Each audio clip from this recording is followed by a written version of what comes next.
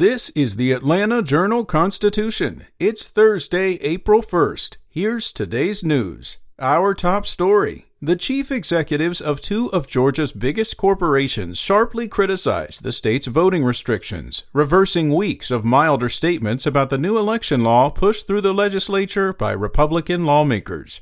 Delta Airlines CEO Ed Bastian said in a memo to employees Wednesday that the law was unacceptable and based on a lie of widespread fraud in last November's election.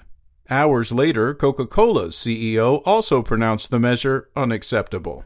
The statements came as Georgia companies faced growing threats of boycotts from voting rights advocates who say local corporations should have done more to oppose the legislation before it was signed into law by Governor Kemp last week.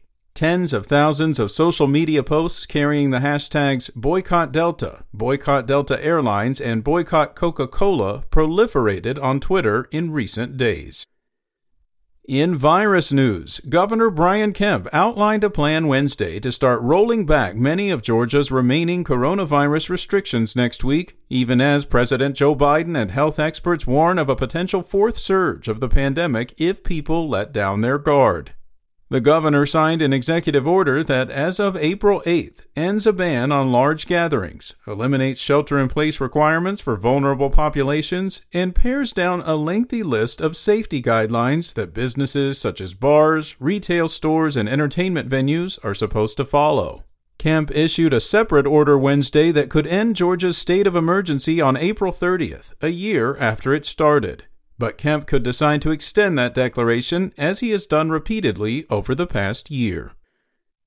In DeKalb County, an Atlanta media company is looking to transform Doraville's assembly project, a shuttered General Motors manufacturing plant, into one of the largest film production sites in the state.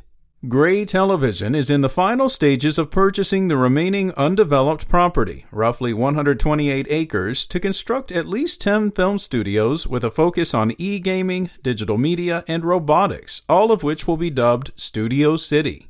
It's the first phase of the company's plan for the site, which also includes apartments, townhomes, a hotel, corporate offices, restaurants, and retail space. Doraville Mayor Joseph Geierman said Gray's plans would be the largest investment in the North DeKalb County city since the GM plant first came to town in the late 1940s. It closed down at the beginning of the Great Recession. And finally, Atlanta Mayor Keisha Lance Bottoms announced a plan to hire 250 new police officers in the next fiscal year beginning July 1st. The mayor made her remarks during Wednesday's virtual State of the City address.